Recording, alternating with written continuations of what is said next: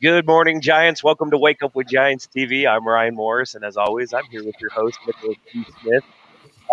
Today, I'm so excited because we have a larger-than-life personality, somebody who is he inspires me. I don't even know how we ran across each other through mutual friends, but I'm sure glad we did. He's just an amazing all-around human being, and I can't wait to share his story. Nick, will you share a little bit about our guest today? Yeah, so Curtis Marsh is just a phenomenal human. I think no more than that, phenomenal human. He did a TEDx talk a little while back called "Rise Above the Chaos," which is going over, I believe, addiction and overcoming addiction, and just making the best life you can with what is. I've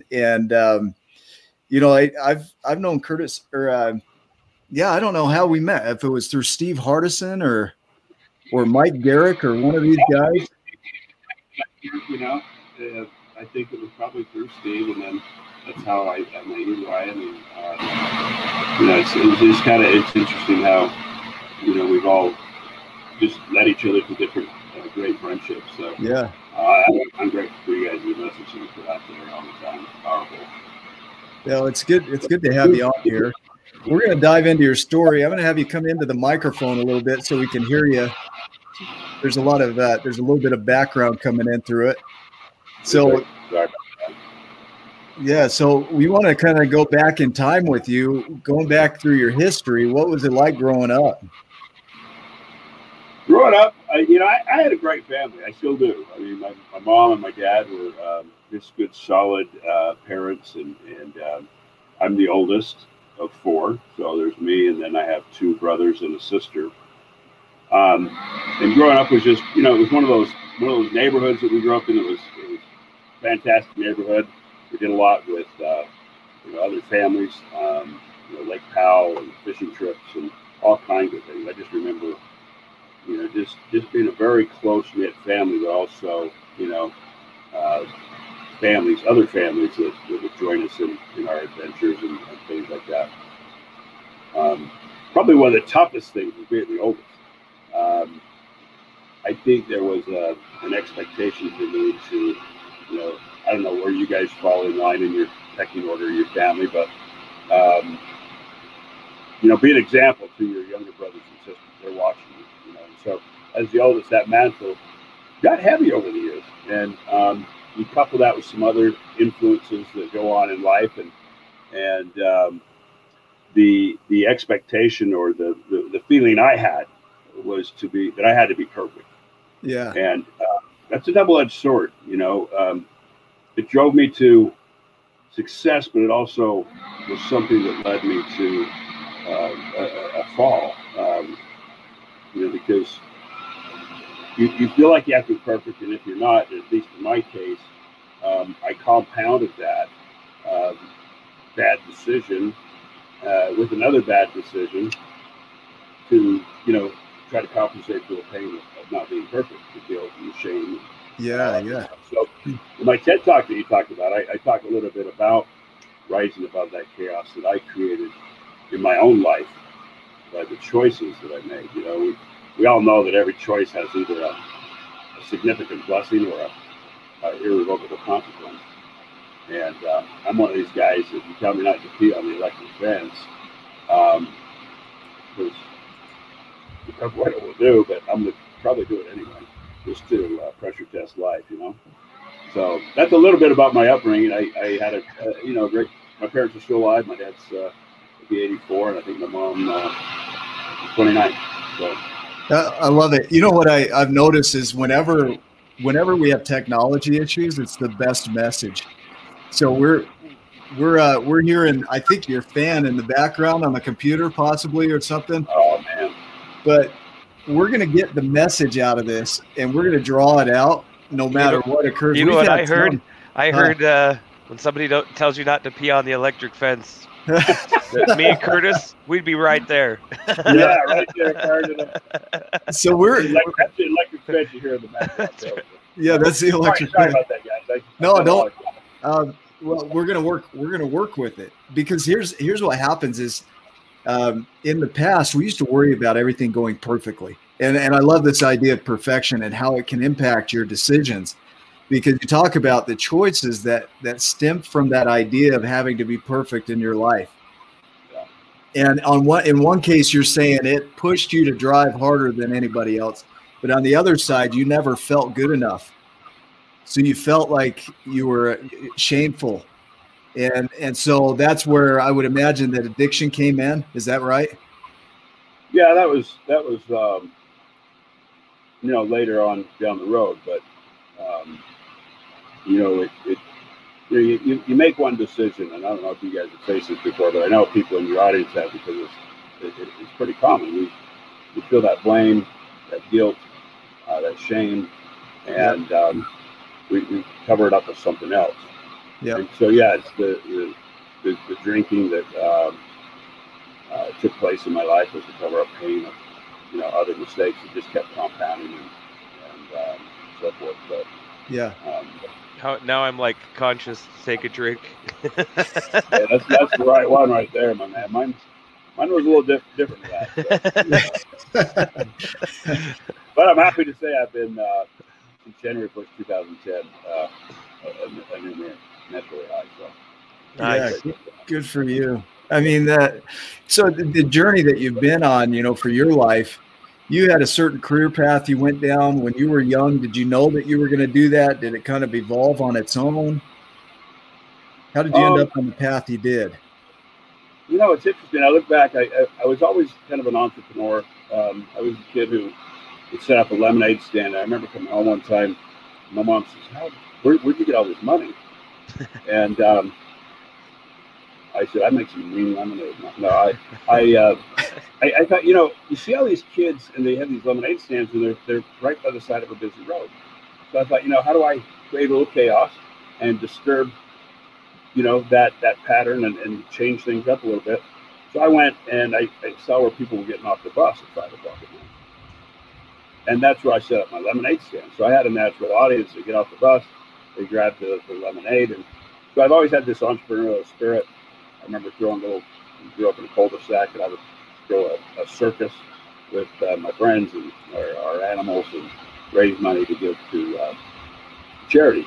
And those two kind of went hand in hand with me.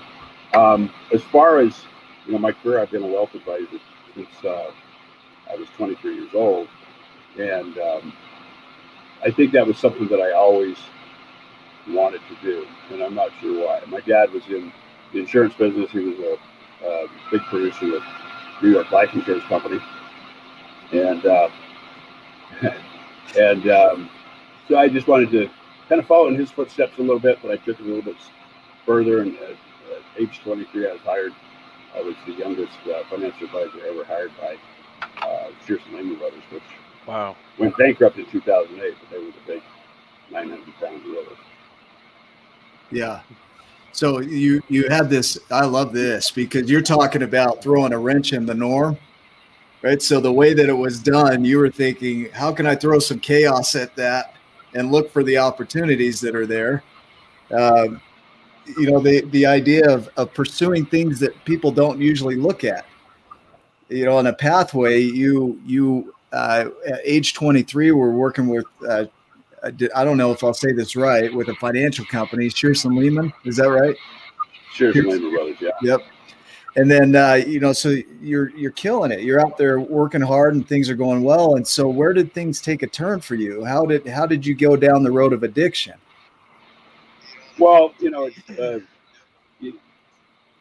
every choice is just, it's not like you wake up in the morning and all of a sudden you are in a different phase of your life or a different position because of choices. It's a series of choices. It's like, flying an airplane, as that plane gradually descends, those are like bad choices.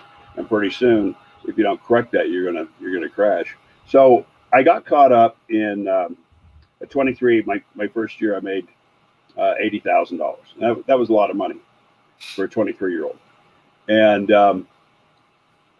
I let that take me to a pride and arrogance level that was off the charts.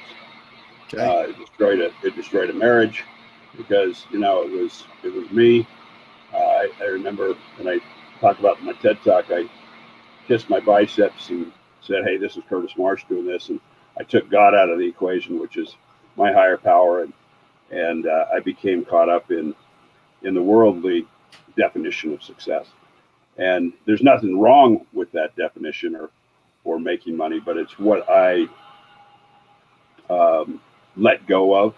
You know, when you align with certain things in your life, and then you let go of those, and you know that they brought you joy, and they know that they brought you great peace and things like that. I just got caught up, and it was just small, significant decisions that I made that were taking me out of alignment with who I was brought up to be. And then you come, when you make a choice and it takes you out of alignment, you have the ability to do the next thing, which is reactionary, or do the next right thing, which is correcting it and getting back on course.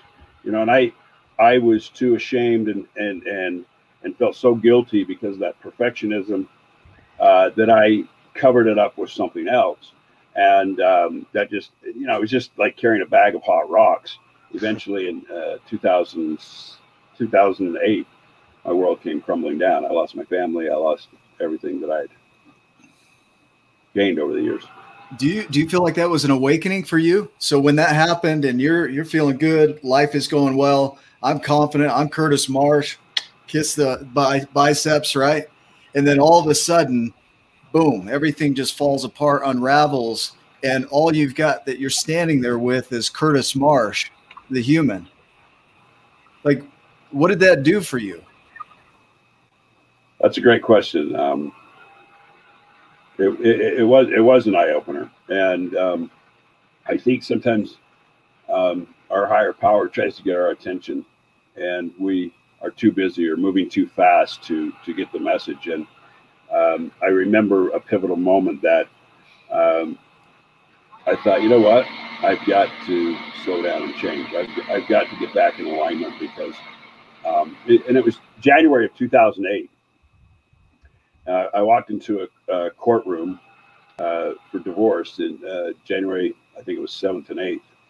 And during that 2 days of trial, oh man, I think back and what an arrogant, prideful man I was. And that pivotal moment, Nick, came when the judge slammed his hand down and told me that I was the most egregious man that he's ever had in his courtroom in the 18 years. And he said, you just got yourself 30 days in jail for contempt. And like an arrogant man that I was, I said, good, I've got money, I'll bail. He said, no bail. I said, good, I know people. Well, guess what? I spent 30 days.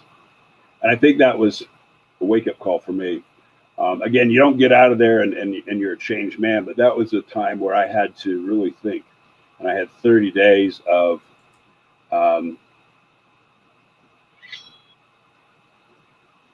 isolation and getting into my own head and what do I need to do to change to get back in alignment. Here I was, I retired in 2006. 2008, I go into this divorce court and by fault of my own, I acted up in that courtroom in a way that I shouldn't have, and I take ownership of that. I had to get back in alignment. So that was a pivotal moment. I got out of there. I still wanted to go back and change the past. I still wanted to go back and say, hey, I was wronged, and that blame, shame, and entitlement. I always taught my daughters I would draw a line on a piece of paper, and I'd say, below this line, nothing ever grows. You don't grow as a human. Nothing good happens. And I wrote the words blame, shame, and entitlement. And those people who live in that space never grow. They never amount to anything because they're constantly blaming others. They feel entitled. Above that line is personal accountability, responsibility, and ownership. And so that 30 days gave me a time to really think about where I was, how I got there, and now what am I going to do? everything was sold when I got out of jail for that 30 days. I got out. I was picked up by my parents. My car was gone from the parking lot. My home was sold. My kids were gone, and my kid's mother was gone. Wow. And man, I'll tell you what, it was humbling. And again, it didn't start that day, but I had to make a series of choices and to get me back in line, rise above the chaos I created. I appreciate you saying a series of choices. I mean, I can only imagine just being in your position. You come out of the courtroom and you're like, I know people, I got money, I'll make bail, somebody will get me out. Judge is like, nope, you're in. And so for 30 days, you get to sit with yourself in that space. You come out and everything's gone. Everything's gone. And you come out of this space where I'm on top of the world. I'm Curtis Marsh. You know, I could almost hear an F word throw in there. I'm in Curtis Marsh, right? And then you come out and that person, that ego, that identity that you had created for your whole life, you were down to zero. You didn't have your kids. You didn't have your car. Your wife is gone. You'd lost your freedom for 30 days. Yeah. And you have this space of, man, now what? Right? Yeah. And you teach your daughters, you say below the line are these behaviors of shame, blame, and guilt, but above it is this responsibility and ownership. And so in a way, God or the universe says, okay, let's see it. Let's see you walk that talk. You know what I think is interesting too, is that before that period in time, you were saying, I'm all I need. I'm all I need. I'm all I need. And so, you know, like I make everything happen. I'm the man. And then you got exactly what you wanted. Just you is all you need. Is stripped everything got taken. You know, that's what happened. I aligned with that by that was a great comment, Ryan, and I appreciate that. Those things that I aligned with took me there. I mean, it's been proven over history. So then you had, from that point, you have more choices to make. You it's kind of like a clean slate in a way too. I mean, it's not a fun clean slate. It's not the funnest way to get to a clean slate that I've ever seen. You know, but it's kind of like a baptism of sorts. You know, you get to just wipe it clean and then say, okay, now who am I? What do I want? Where do I go from here? So take us through the next phase. What's phase 2 for Curtis Marsh from this point in time? What's 2.0 look like? I think I think it was in denial for a long period of time, you know, and I thought, you know, I worked with a lot of major Wall Street firms over the years, and I thought, well, I'll just jump back into that and rebuild my life. Again, a lot of shock and awe, a lot of, you know, did this really just happen to me? I remember wanting to go back and, you know, just to continue fight this in the courts, and I was wronged, and, you know, all the blame, you know, and entitlement was kicking in still. But, you know, slowly it becomes a reality. You say, you know what, I really got to rise above, and my choices got me here. I've got to make choices to get back out. And it's harder to get back out because people think that you know, it's going to change and happen overnight, and it doesn't. If it took you, you know, 10 years to get into that spot that you were in, it's going to take you probably at least that long, you know, if you make the choices to rise above. So you know, 2008 was a crazy year for everybody with the economy and everything. Nobody was hiring. You know, even the guy who kissed his biceps and was a champion on a resume, I could not find a job. Nobody was hiring. Our space had been cut down by about 60%.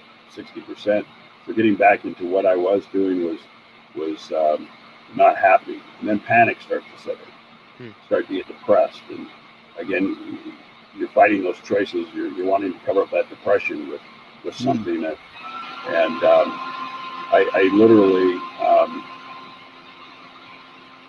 you know,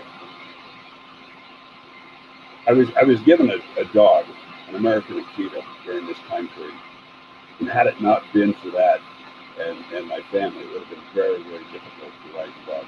You know, there were days where I didn't want to rise out of bed.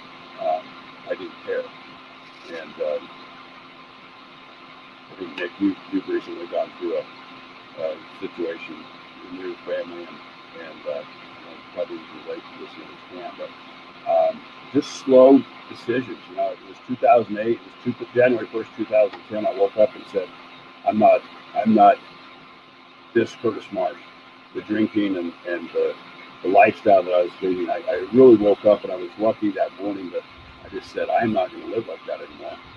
And I've been able to look back and humbly say that it's been just a new life since that time. Okay, so I'm going to feed this back. So, you know, you wake up in 2010, you say, I'm not going to be that Curtis Marsh anymore, that bicep kissing, arrogant, egregious person. That's done. I'm tired of it. You can say it, bro. Yeah. Well, the judge said it. You know? And I've said it. I own it. You said it. Yeah. And it's not, you know, it's not how I hold you in the space that you are right now. The Curtis Marsh that I know is completely different. I'm going to post this up here real quick, this thought that I'm having. You know, you redefine who you are in an instant, spontaneously, and you don't look back. And what I see in your story, Curtis, is that you went for this space of, I'm no longer that guy. And I'm going to live into this new Curtis Marsh. And I can tell from where you are today that that's the truth. That Curtis Marsh that showed up after that experience is a completely different man. And I don't see you as egregious. I don't have that experience of you. I hope not, because it was I was an ass, you know, I really was. Huh. Yeah. I've been there and done that. I was in that club. you have to own that. It just took me a long time to really be humbled enough. You had to replace that ego with humility and gratitude and those things that realign you faster. I've never seen an arrogant person have inner peace. Those two don't go together. Well, let me ask you this too. So 2008, there's nobody hiring. You go through, you have to figure out what you're doing from that point forward, and starting to wonder like what you're going to do. Where did you go from that point, Curtis? Again, that took a while because the economy was, you guys remember back in 2008, and I think everybody on this call probably does, how devastating it was. And after you go, a year, 18 months, you start, the depression starts to set in. I mean, you're going, hey, I'm a guy, I'm supposed to be a provider. Here I was, divorced and broke and broken. And again, it was just continuing to align myself with great people, like yourselves, continuing to align myself with opportunities, look at new things outside the box. Again, I was trying to force myself back into the investment arena, and it just wasn't a space that was hiring. I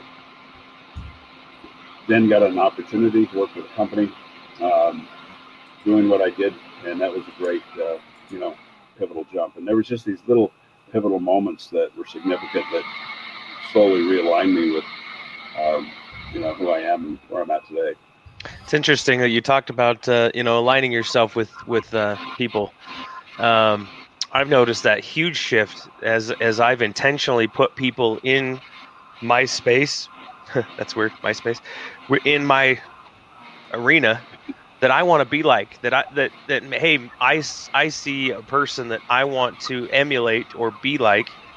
Well, I want that person to be around me as much as possible so I can learn what they're doing, so that I can be like that person. I've been getting around some people. I signed up for the $100 dinner club, Jimmy Rex's $100 dinner club, so that thanks for sending that to me. yeah, it's a fantastic thing. So then you can be around 25 to 50 successful people that are out there trying to give back and do better and make the world a better place, because that's what I want to do, and that's what I'm doing. And You guys so are and then definitely. and then I can learn from, and invite people on the show like yourself, because I want to know, okay, how is Curtis Marsh living his life? Because I see it. I see you living your life in a giant way, and I want to be like Curtis Marsh. I That's appreciate it. that. That's amazing. I see a lot of great qualities in you guys too. And again, it's that association, and also along the way, I've always been involved in charities and giving back. And I think, when to really find yourself again, you almost have to lose yourself in giving to others. And, my work with muscular dystrophy was probably my most significant. There were a lot of times where those kids thought I was the Harley guy that was raising money and helping them out with their cures and wheelchairs and things like that. But truly, they were helping me. They had no idea, a lot of them. They do now. But what I was going through, and they were my saving grace a lot of times. These are kids that are just unbelievably. The picture that you put up on with me and the young man on the back, his name's Sean Johnson. They're just incredible spirits and human beings. And so part of rising above the chaos was emerging myself into giving back and others who had challenges that were greater than mine. And it's a powerful, powerful thing when you can align with that, and it puts you on the fast track. It's interesting what service can do for, like you think you're giving, the other people think you're serving them, and really, like you said, it's probably doing you more benefit than them in a lot of cases. So. You're awesome. Right on. I'll share a story along those lines. Yeah. Sean Johnson, who is the kid on the back of my motorcycle in that picture, I think he was probably about 8 or 10 at the time. And I met Sean and his family. MDA and Harley Davidson have a ride down to Wendover it's the first Sunday in June. And they ride from Salt Lake City down to Wendover. And there's just a lot of bikes. And so it's a long convoy down there. They raise money for muscular dystrophy. And then we have a big concert and things like that. Sean and his family were in the audience. And I just moved up from Arizona. I got an invite to go down there. I remember them calling my name and having me come up on stage because I was the largest fundraiser for that ride that year. And I went up on stage, and you've had these moments in life where I was walking down off the stage, the crowd of people and the bikes, and I saw this family to my right, and a young man in a wheelchair. And I remember just in slow motion, Mike Johnson, who's his father, look up at me, touched his heart, and he pointed to me and said, thank you very much. And it was just one of those surreal moments. A couple years later, I was the #1 fundraiser again, and actually won a Harley Davidson motorcycle. Well, Sean, I gave the bike away. I gave it back to muscular dystrophy, and but Sean said to me, why didn't you give me the bike? And I'm thinking, Sean, you're in a wheelchair. So anyway, that's what started our rides together, where he's strapped on the back of my bike, literally with tie down straps and things like that. But he taught me something, Ryan, that I'm gonna tell you the what he told me about giving. Several years later, we're still great friends. I think he's 27 now. Just a solid, amazing human being. But he said to me one time, he says, I've got something for you. And we were coming through the parking lot. The parking lot was kind of emptied from the bikers after the concert, and it was just me and him. And he's in his wheelchair, and he's rolling alongside of me. And I said, he says, I've got something for you. And I said, John, I'm the giver. You don't need to give me anything. And he took his wheelchair, which felt like it weighed about 2,500 pounds at the time, and he rolled it over the front of my boot. And he said, don't you ever deny me the blessing of giving to you. And I thought at that moment, wow, how powerful is that? Because the giver is also the receiver. And so we've had that exchange over the years. So to your point, Ryan, that's a story that I learned, that the giver is also probably the greatest receiver.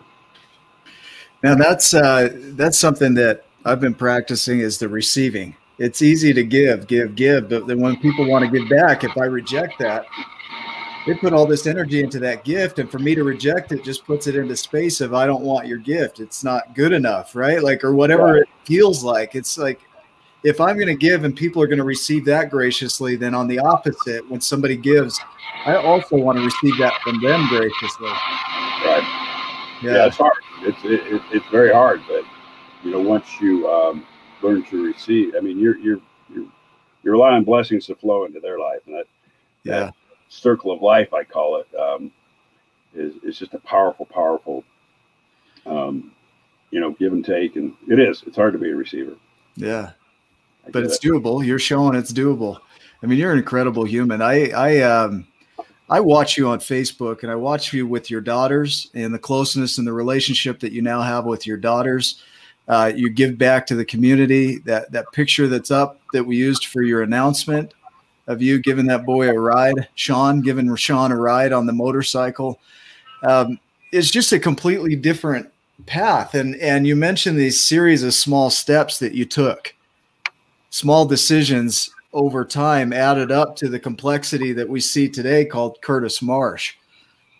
And I'm wondering, how did you stick with it in those darkest moments? For somebody that's watching here, you're feeling probably really small, but you're deciding, I'm no longer that old Curtis Marsh. I'm no longer that small Curtis Marsh. I'm going to become a giant. And I'm sure when you're going out on that path, you don't always feel like a giant. Right. How did you manage that? Again, it's patience, it's time, it's all those things that we know will bless our lives, and gratitude. I use the acronym of chaos as a reminder to me that of what to do, the antidote, the steps that I took. And hey, Nick, there were some dark days, my man. I'm telling you, if it wasn't for my dog looking at me, I kept thinking, what am I going to do with you? If I check out, and so he was a blessing in my life. It's just again, it's patience, it's perseverance, it's grit, it's determination, it's family. I have a great family, and they were there by my side.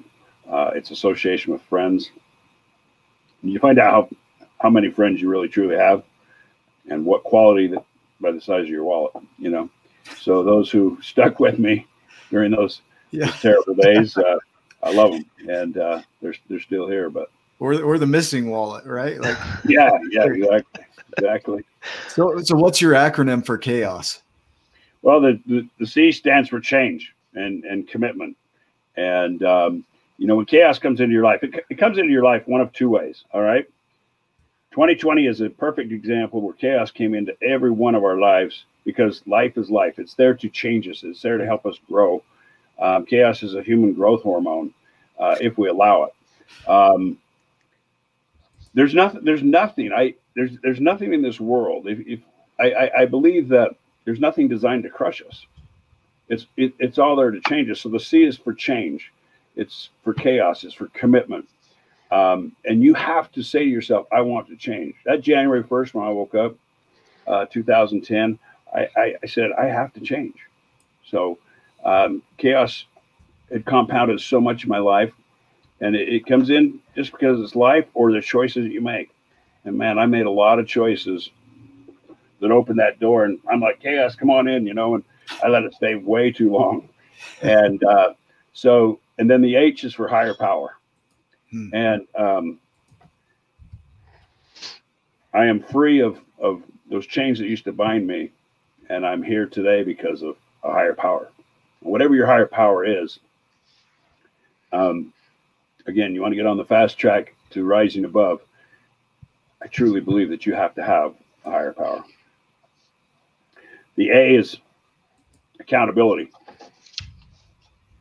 Taking personal accountability for why you're there. You know, once you do that, you've now set yourself up to succeed.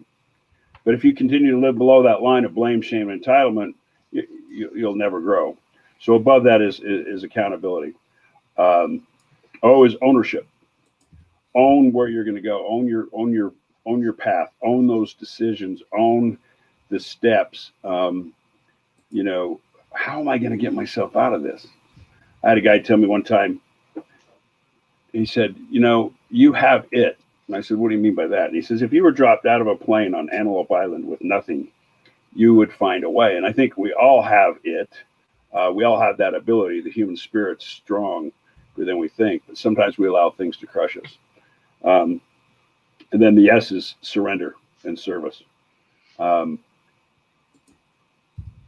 You have to surrender. I used to think that was the weakest word. I am not surrendering. I am not giving up. I'm going to continue.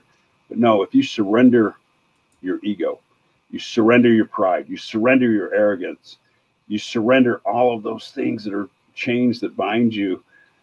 Seriously, arrogance and pride, I've just never, I see it a lot, but I don't really see a person that has inner peace. I don't see true success. You see the definition of worldly success, and that's fine. But you know, I had all the worldly possessions you can possibly imagine, and a lot of that was acquired because I wanted to take the eyes off of me. I didn't want them to see this broken dude. And I'll share a story with you. I used to have people say, "What is it that's bothering you so much? Why are you not that happy?" Now, this was, you know, prior to my divorce and so forth. And I said, I'll tell you what, you come over on a Saturday morning and I will, you know, they said, yeah, you have everything. I said, come over Saturday morning. We're going to go to the Harley Davidson safe there in my garage. And I'm going to let you pick out whatever it is that you want. And I don't say this with arrogance. It was an exercise that I was putting other people through so that they would understand what I was missing. They would come over on Saturday and say, hey, I want that Harley or that snowmobile or whatever it is. We'd go to get the title, and I'd go to hand it to them, and I'd pull it back, and I'd say, I want one thing, and it's not money. I want one thing in exchange for this title. And they're like, okay, what? It was inner peace. And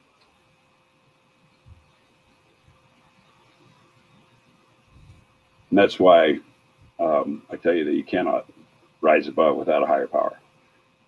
That inner peace I lost because of choices that I was making. And that left people with a huge, significant impact as to what inner peace really meant. And I think it helped them identify in their lives what they needed to do to align more with, you know, finding that inner peace.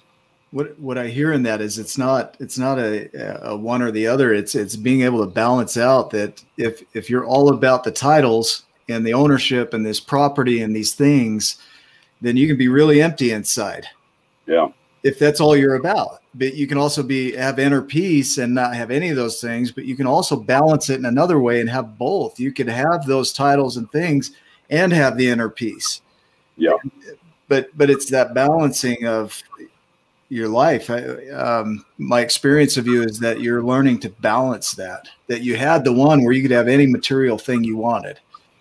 And now you've gone to the flip side where you've had complete inner peace. And now you're bringing those two worlds back together in a way. You're spot on. I mean, you are spot on.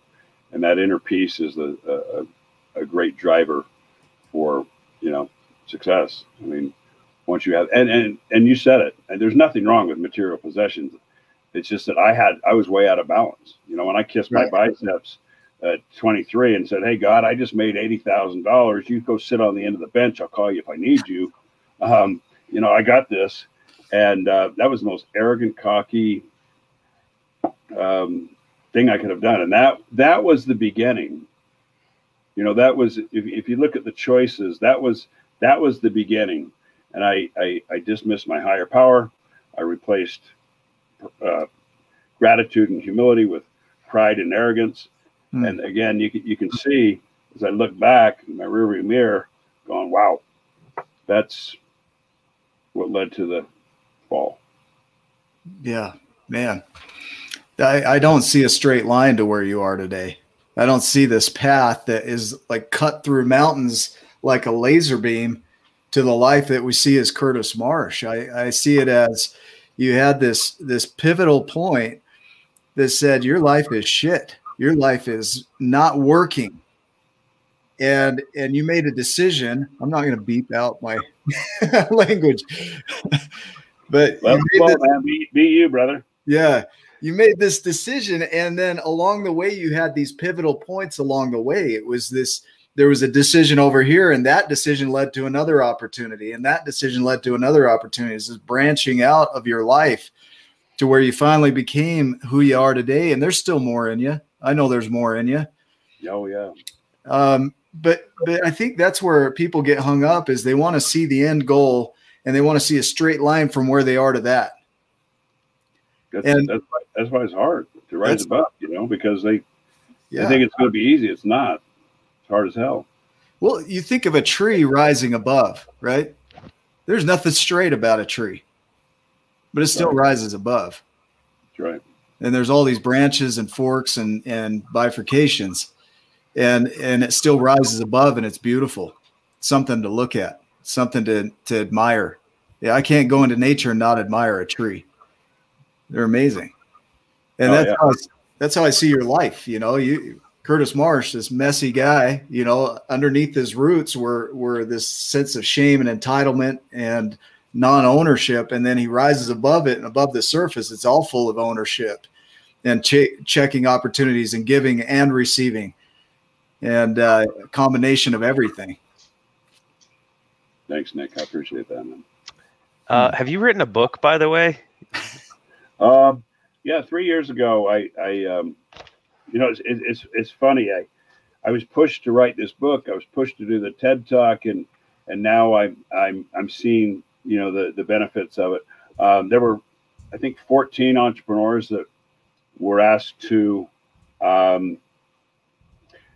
write how they succeeded in business. And so the title hadn't been determined yet, but there's 14 of us from around the world, and we all wrote in this book about how we overcame obstacles and overcame and rose above in business. And that's when I created chaos. You know, I did create a lot of chaos in my days. Some was good, some wasn't. But yeah, it was called Rise Above is the title of it. We had number one, and I think it was 5 categories. Nikki Gould was the one who put that together for us, and she had an editor and so forth. But yeah, Rise Above came out about 3 years ago, and then my TEDx talk was coming up on the 3-year mark as well. So it's been you know, those are significant milestones. You know, you talk about jail being a pivotal moment, the TED Talk, the book, and where that takes me from here. I didn't know you had written a book, by the way. I had written down a title of Balance: How to Find Inner Peace, Rising Above the Chaos by Curtis Marsh. Wow. Hey, I might have to get you as my editor for the next one. Hey, so I'm going to throw this up on the screen. Can you see that? Milestones versus pivotal moments. Yeah. Can you create a distinction there for us? Milestones versus pivotal moments. I think a pivotal moment comes first. You know, you have something that causes you to stop and think, and it's very significant in altering your direction. Then I think he would couple that with a milestone. You know, if I was to make a timeline, you know, 2008, 2006, I retired. 2008, I lost everything. Pivotal moment would have been the 30 days in the hole. And there's a song about that, isn't there, Ryan? 30 days in the hole. So that would have been a pivotal moment there. And then people I met along the way. There's a gentleman, I'll just use his first name. It's John.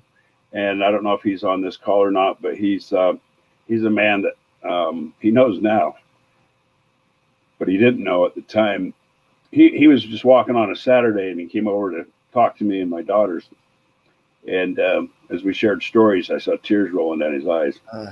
That was a pivotal moment in helping me overcome some challenges that he also had overcome. So, yeah, I hear it as the pivotal moments are the game changers, the awakening, and then the milestones are the markers along the way of the things that you've accomplished in that change. Yeah, that's great, Nick. That's perfect said, man. I love to set people up and then change the definition. Yeah, no, that's great. I love that. I'm gonna use that. No, I love it. That's true. You know, and you have those pegs along the way, and people, moments, choices. You know, they're pivotal moments, and and you have the milestones. I can look back on my life and define and look back and see those pivotal moments, those shifts, those changes, where there was a fork in the road. I had a decision to make, and some of it was forced, and some of it, you know, was intentional. And I had to say, okay, look, I can keep being me and keep doing the same thing that I've always done, but I'm going to get the same thing that I've always got. Or you can move forward and into the uncomfortable and rise above the chaos and organize, make something out of that chaos. Yeah. What do they say? The chaos is the mind of creation. Who says that, Nick? Yeah, Richard Paul Evans. He says chaos is the mind of creation. Speaking of great authors, are. Yeah. Oh yeah. Rick's a great man, and he's become a friend of mine. He's chaos.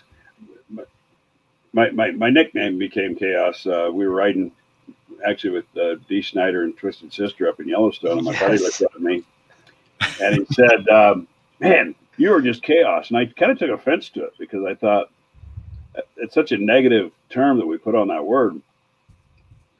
He says, no, things just happen when you're around. You know, you can't make this stuff up. And so chaos became my nickname, and then I started studying the word. And from chaos comes new beginnings. In Native American, Chinese, and Japanese, the first great god. You know who the first Greek god was? Chaos. So from chaos comes new beginnings, brilliant new dreams. And, you know, some people let it crush them. And there's nothing in life designed to crush you. I guarantee it. It's designed to just make you better. And the human spirit is stronger than that chaos. You know, it's interesting because we were, when we were writing, well, not writing the book, but like writing our story because of the book, me and Nick had run into each other. We're trying to figure out, hey, what the heck are we going to do in business together? And so we didn't know exactly how it was going to look. And we started pushing through some of the chaos and trying to organize it and figure out, you know, like, hey, what are the steps? And let's start moving. We just started moving through the chaos. Yeah. And then all of a sudden, it was like all of a sudden, it felt like all of a sudden, looking back, I can see that it was meant to be, and it was intentional. And we created the opportunities, or we became aware of the opportunities because of our actions. All of a sudden we ran into Richard Paul Evans, who wrote on the back of the Giants and the Smalls.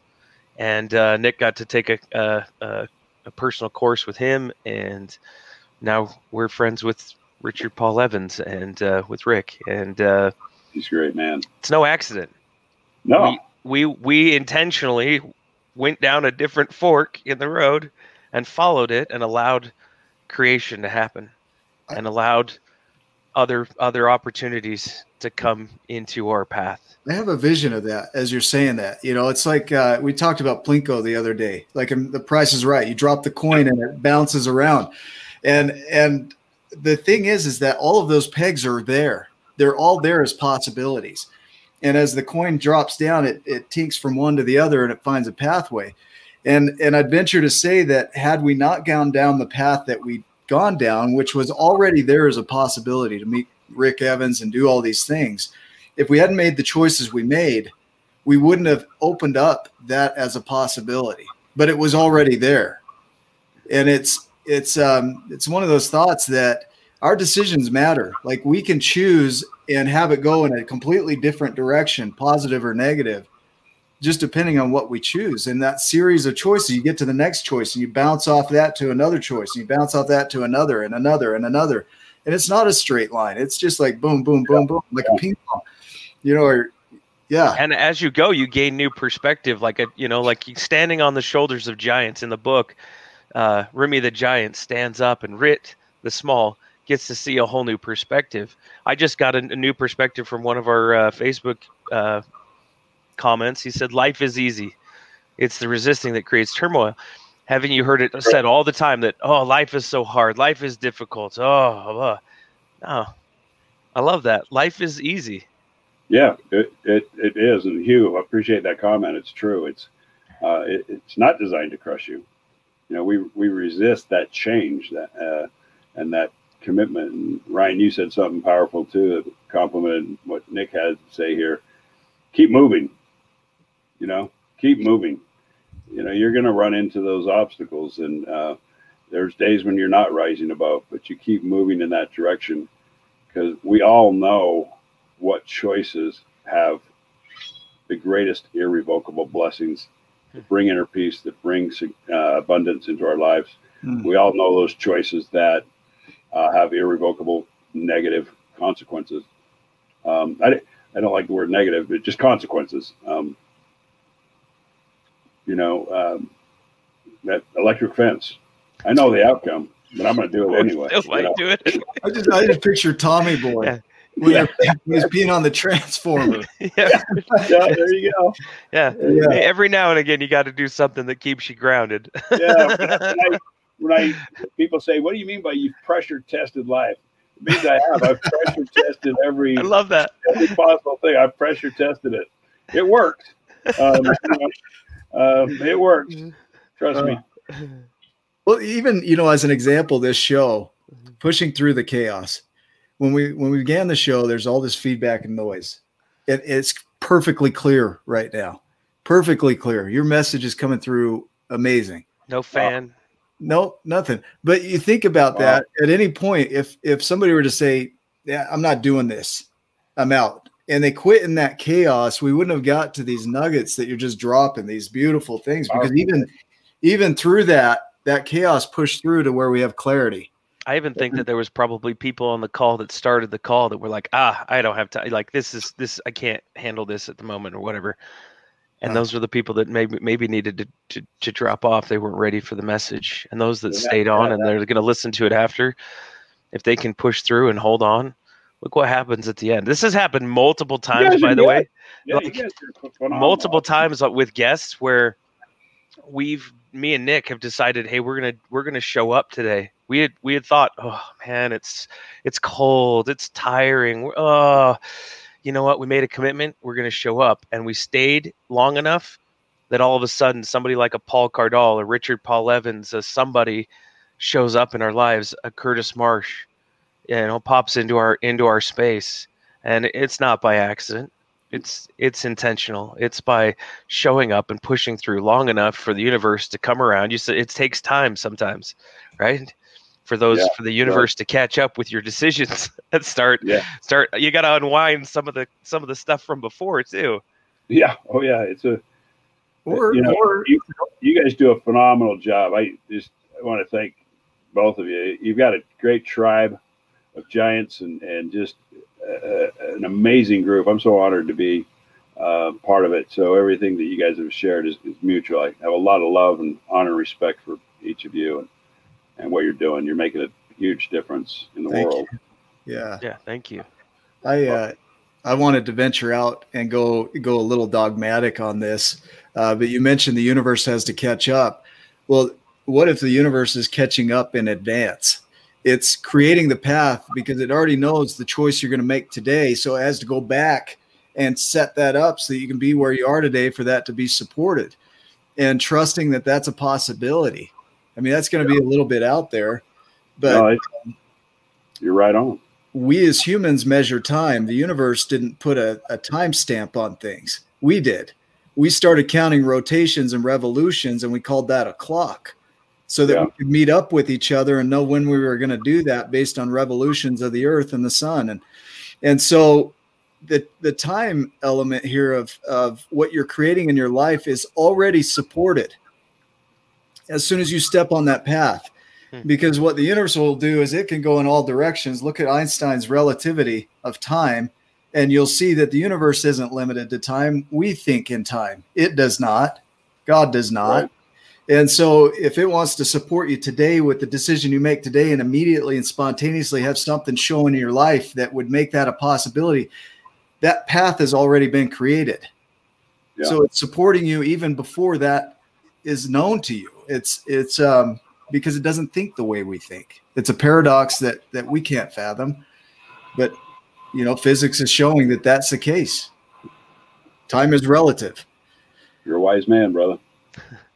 There's a comment here from Hugh Jacobson, one of our Facebook friends, and he says that his daughter Jessica was killed by a drunk driver 9 years ago, creating a tragedy and chaos.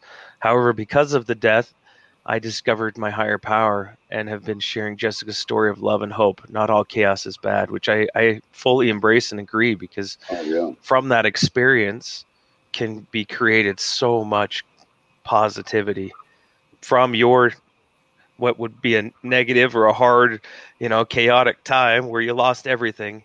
Now look what you have the opportunity to do, and you're taking advantage of that opportunity in a very amazing, giant Curtis Marsh way. Thank you. It's amazing. And you, thank you, my brother. God bless you, man.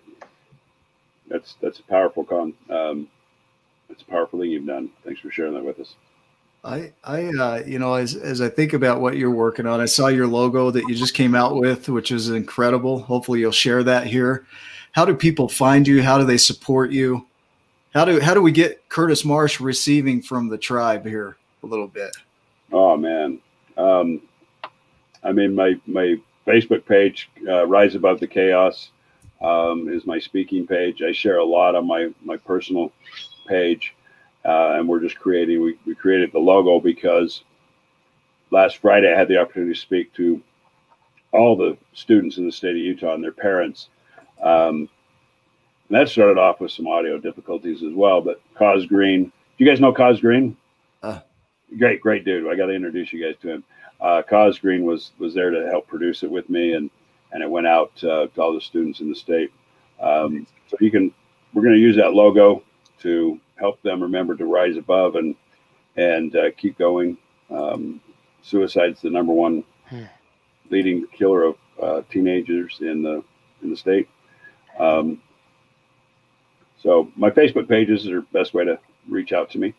Okay. And pretty vulnerable both places, my personal one and my Rise Above. Yeah, I don't experience you as two different people at all. I see you as the way you show up here, is the way you show up in life, is the way you show up on Facebook. There's no gap. There's no void in it. Where there was that emptiness before, it's filled in with that inner peace, and it can only come from within. And just seeing where you filled in that drive to make a difference.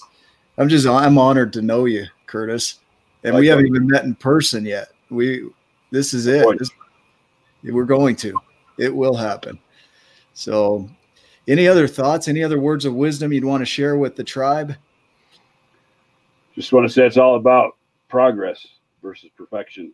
And I started off sharing with you that I felt like I was expected to be perfect. And I think a lot of us feel that way. It's all about progress, baby. Progress, small steps at a time. Thank you guys. You're phenomenal human beings, and let's definitely get together and break some bread. It's been too long. We've known each other for a long time, but yeah, I love you guys. I'm down for bread breaking. Let's do it. Let's do it. I have a lot of love, honor, and respect for you guys and what you've created. So thank you for having me today. Ryan, you have any other thoughts? Yeah, the last thing that I just put in there is that old Bob Ross said, "There's no mistakes. There's just happy accidents." And you know what? Whatever it was that led us to you and that led you to us, I don't believe that it was an accident necessarily, but I'll take it for whatever it was. And you keep going. We definitely need to talk, because I think there's lots that we can do together in the future and make a big splash and help a lot of people. And that's really what it's about. So. Thank you. I'm honored. I love you guys. Thank you. Thanks. You're love welcome. you too, man. Okay. Well, as a wrap up here, some housekeeping, just a few things. If you haven't read the book yet, The Giants and the Smalls, go grab a copy on giantsandsmalls.com or on Amazon. Look for the event on February 20th with Rachel Smart. She's one of the league members, Dr. Rachel Smart. She's a powerful human. You want to talk about overcoming chaos. This is a woman that will show you how to do that and live your best life twice over. And just an incredible event and really affordable. So if you can be there, be there. It's limited seating. And as always, just check out our next episode. We'll be back next week and probably the Wednesday after that and the Sunday after that. And we'll be on daily and everything else. So we'll just keep supporting you. So thanks for being a part of the Tribe of Giants and a member, and make it a giant day. We'll see you on the next video. Love you guys. Thanks.